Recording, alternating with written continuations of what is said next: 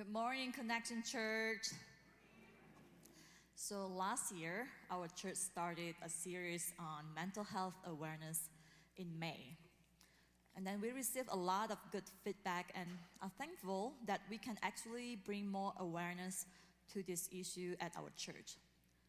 Mental health awareness has been observed in the United States since 1949. So it is about 74 years. And then every year during the month of May, there is a national movement to raise awareness about mental health issues in this country and the world. And then today, I have the privilege to start this series. So I have a story, and then this is the real story, except that, some of the name I made up. So Beth became a new student at Denver Seminary in the fall semester of 2006. And she also became one of my roommates. At that time, I lived in a 3-bedroom apartment on campus. And the location of our building is facing the beautiful South Platte River. And we had incredible mountains view from literally every room. So Miriam, my other roommate, loved opening all the windows during summertime to let the fresh air in. Miriam is different than the other Wisconsin girl who just turned on the AC like wintertime. So we could enjoy the sunshine and the beautiful view. But things started to change when Beth moved in. She would close all the windows and the curtains and made her room and our living room totally dark so that she could sleep during the day. She would stay up late and watch TV every night, and that was super loud. And then we tried to communicate with her that her lifestyle had interrupted our routine. But Beth shared that she had trouble sleeping and was struggling with depression. Her counselor suggested that she got back to school and tried something that she was passionate about. So she chose to take classes at seminary, which I still don't understand the purpose of the recommendation. Because seminary is not easy, it just stresses you out. But that doesn't matter. We need to try the things that we think will work. It could take several tries or several dozen tries before we find something that works. But we can never give up. And then a couple weeks after Beth moved in, Miriam and I were sitting in our dining room chatting and eating lunch. So Beth walked in the kitchen and poured herself some water. I asked how she was doing because she didn't look well. Her skin was always pale and she had no energy. She responded, "I'm fine." And she walked back to her room, very slowly. We always tried to make a conversation with her, but she was hardly awake during the daytime. Not long after that encounter, probably about 10 minutes after that encounter, Miriam and I continued our conversation, and all of a sudden, there was a loud and fast banging on our front door. So I opened the door, several police or firefighters came in and asked for our names, and they left immediately. It was odd. Before we could even digest what just happened, we heard another bang on the door. This time when I opened the door, all the police and firefighters rushed in our apartment, walked through the hallway to our rooms, and checked on Beth, and then carried her out of the apartment on a stretcher. We were shocked and speechless because we didn't know what was happening. Somebody, please give us explanation. We thought what's going on? And then one of the officers told us that Beth had attempted to take her own life. My heart dropped. I was sad. I was scared. It was only my second semester at seminary, and I didn't understand. It was probably the most difficult week or month in our lives, especially when we walked past her room. And then it was my first super close encounter living with someone struggling with mental health, and unfortunately, it was not the last one.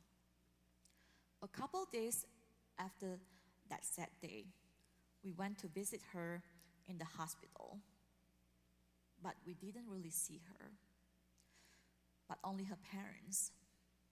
And then I will always remember the sadness and weariness in her parents' eyes because they struck me.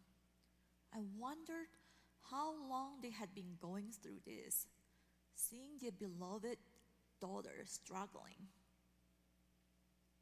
They were trying their best to help and trying all the recommendations and being supportive of her. And Beth never came back to seminary. A year later, my good friend who happened to know Beth's father told me that Beth's parents were the most loving Christian family.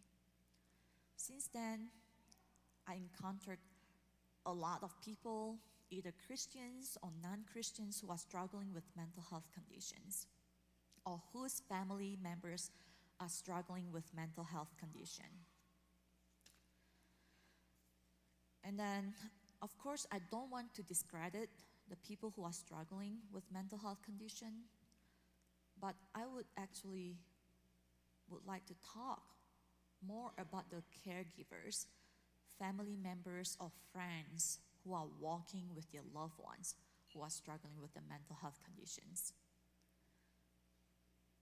The family caregivers usually play multiple roles in care of the person with mental health conditions, including the day-to-day care, taking the patients to appointments to seek for new treatments, and supervising the medications, bearing with the behavioral disturbances. And sometimes the family caregivers can also be a target of the patient's abusive or violent behavior. They experience disrupted family routines. There are constraints on the family's social and leisure activities as well as financial burdens. All the 911 call, the emergency room, the rehab. Oftentimes they are in despair because they feel lost and have no directions or frame of reference to navigate all the possible treatments or ways to deal with the patients.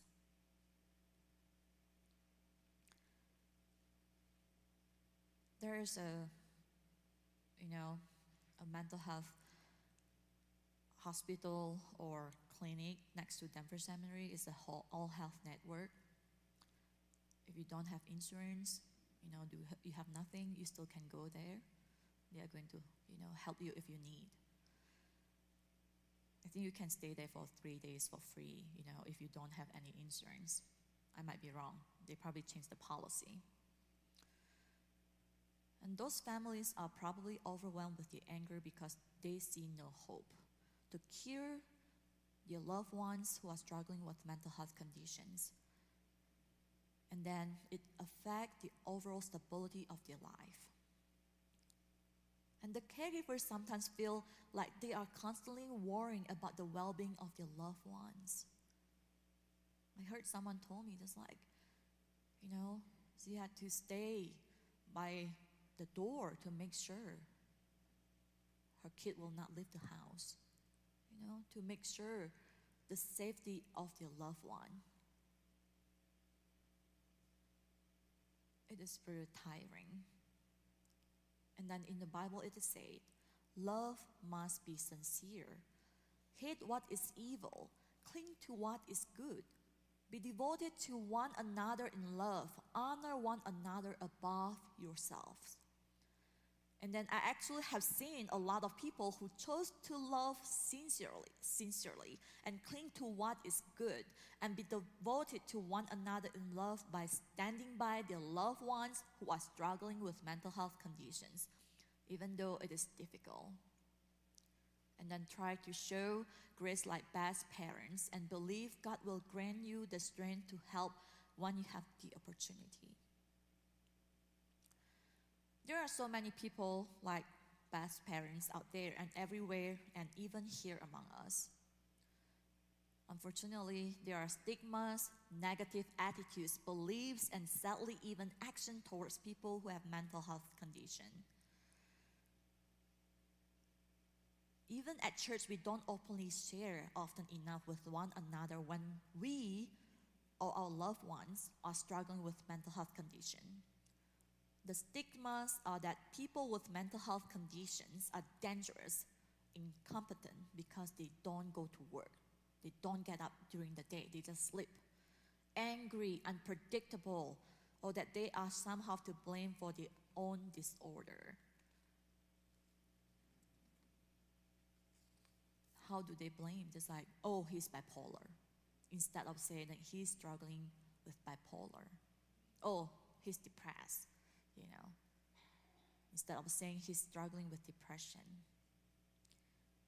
Because of the stigmas in our society about mental health condition, they can also cause discrimination in the workplace, access to healthcare, and living situations. The people who are struggling with mental health conditions will often have lower self-esteem, self-efficacy, and reduced hope, increased symptoms, difficulties with social relationships, and reduced likelihood of staying in treatment, and more difficulties at work. And those stigmas can also bring shame. Therefore, parents, spouses, friends, or children of the loved ones who are struggling with mental health conditions are reluctant to share about the situations. And then as a pastor, I receive prayers when people are sick due to cancer, get into accidents, job transitions. But I rarely get any prayer requests when someone needs to go to rehab or is seeking psychiatric help. I've been serving international students for years, and then some of them would confide to me that they are struggling with their mental health conditions or taking medication, but at the end of the conversation, it's always, Ruth, please keep it a secret and don't let others know that I'm taking medication. Perhaps we don't want to shame our loved ones who are struggling with mental health conditions. Thus, the reasons for the lack of prayer requests, So hopefully by bringing up this topic at the church, we can start having more awareness and some education that struggling with mental health conditions should not be something we feel ashamed about, and is something we can share openly about and get the support that we need. We do not need to do it like AA, just like, hello, my name is Ruth, I'm alcoholic. We don't need to do that, But at least we can just like, hey, I'm struggling. Sometimes the support systems are like lifelong support because some mental health conditions are hardest to treat, like borderline personality disorder, severe bipolar, schizophrenia, spectrum disorders, and severe depression. So we have to fight the stigmas. It is not embarrassing to have mental health problem. It is not because we lack more faith, we don't have faith at all in God. Fight the stigmas. And then how can we get the support or give the support to one another? So connect with one another. That's one of our mission at Connection Church. Connect with one another. It is easy, but at the same time, it is also difficult. When I started my new life living on campus at Denver Seminary on the way to the classroom or library, people who saw me always say, how are you? So as a foreigner, with English as second language, the standard answer that I know by my heart was, I am fine, thank you, and you? That's the thing that we repeat when we are kids.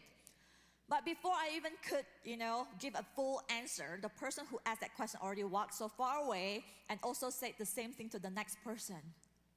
I don't feel special anymore. So I seriously had hard time when people say, how are you to me? Because I didn't know whether I should respond or not. Also, I just like, how are you? Okay, how are you? Just how are you to everyone. At least the Chinese people would ask, have you eaten? Have you eaten? Better than how are you? It's different culture, okay? We care about our tummy. So I always wonder, would people actually stop and listen if I say I'm not fine? Okay, this is something we should all try to work on.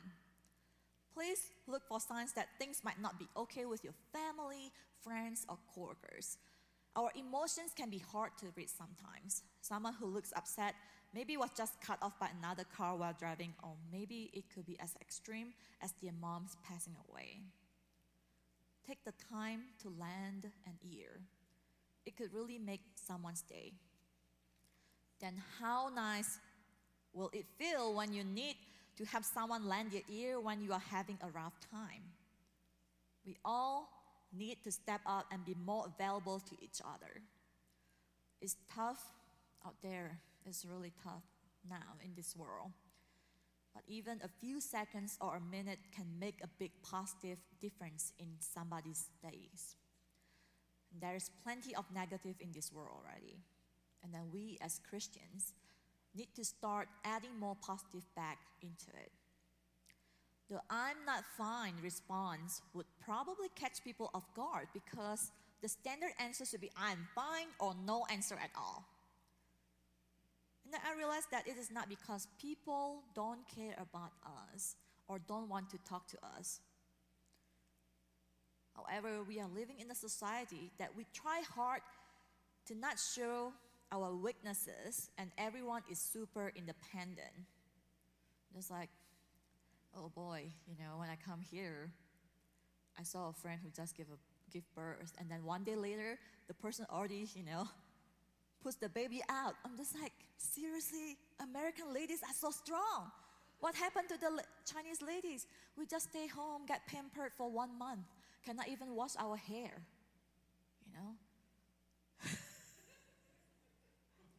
I'm just like, I need to start a business for all the Chinese here.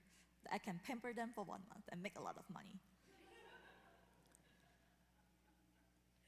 So, over here, once you reach 18 years old, you are considered an adult and you pretty much can do whatever you want and should be responsible with your own decisions in life. And then in this very individualistic society, most adults, per my observations, would not discuss with their family some of the most important decisions in their life. Oftentimes, they just inform their families once the decisions are made. I learned that as well. So when Kyle proposed to me, "Mom, I'm getting married." Okay, bye.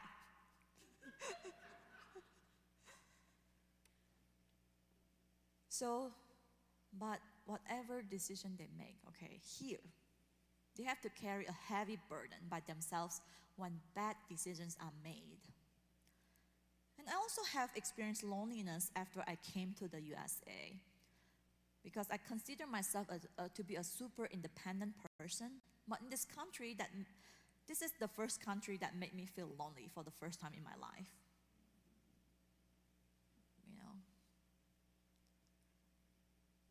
We can support one another by connecting with one another. I really hope that as the body of Christ, we can take away our mask of strength and get rid of some of the individualism and be vulnerable with one another and say honestly, "I'm really, really sad because my kid is suicidal. I haven't been sleeping very well because my spouse is going through a manic period. Or I'm worried for my grandkid because she has been drinking a lot to dull her emotions since she's struggling with bipolar. Or my best friend has lost her purpose in life and cannot leave the house. He's impaired. I have lost close loved ones and, I'm also depressed." Can we just say it, out loud and then tell people what do we really need? If you are not the one struggling with mental health conditions, I'm not saying that if you are the one struggling with the mental health condition, I'm not saying you are the burden, okay? Don't feel that you are the burden for your family.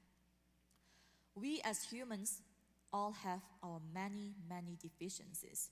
It's just time to stop saying we can ignore the ones that are uncomfortable to talk about or the ones we don't fully understand.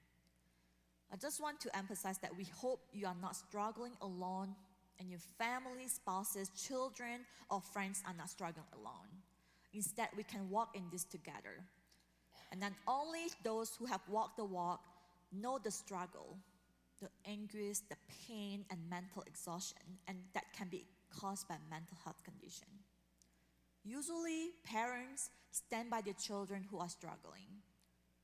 But I would like to remind you to never blame the people who walk away from their marriages when a spouse is suffering from severe mental health conditions, because staying and living are both difficult decisions with different consequences and challenges that result.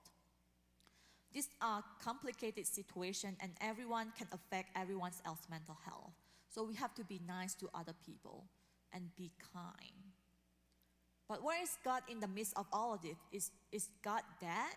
Has He abandoned us? Why did He allow some people to suffer from mental health conditions?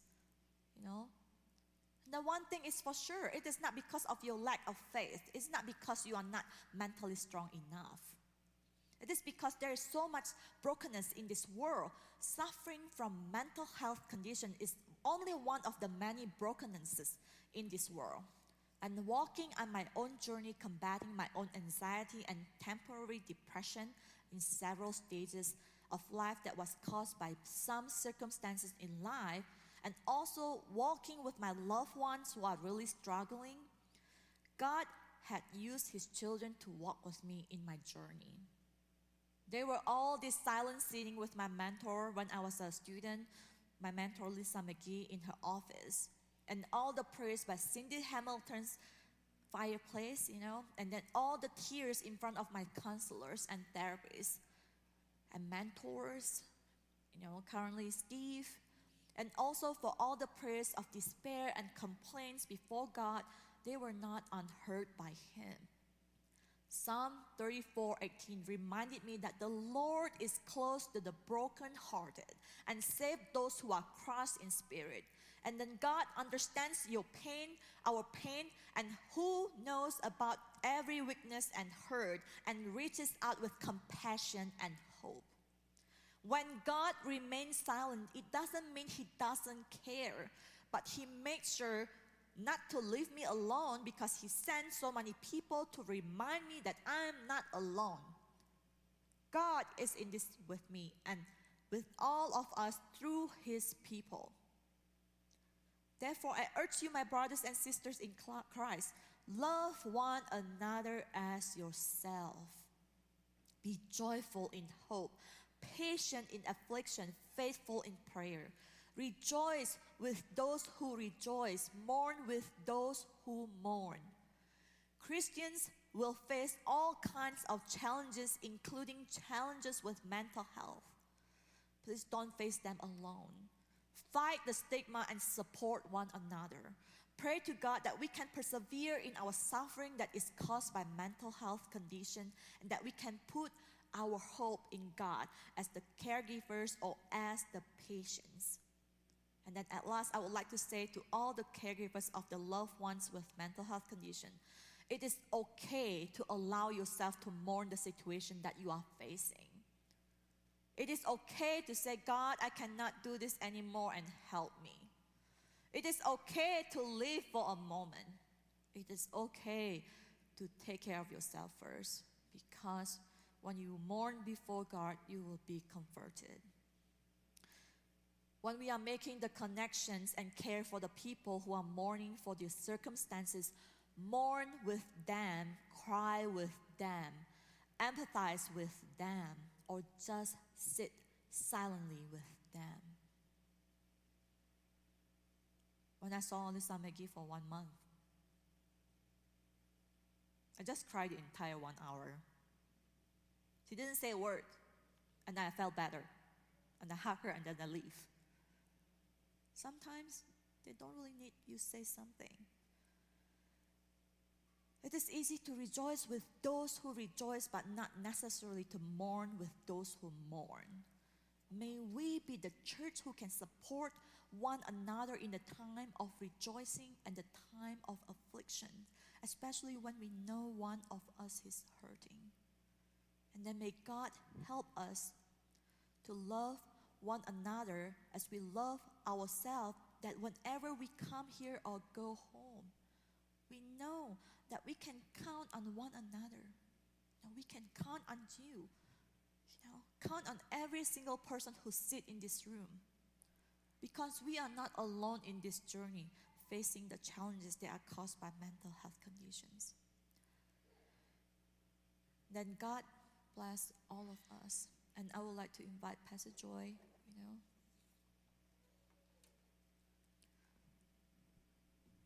Thank you for that message.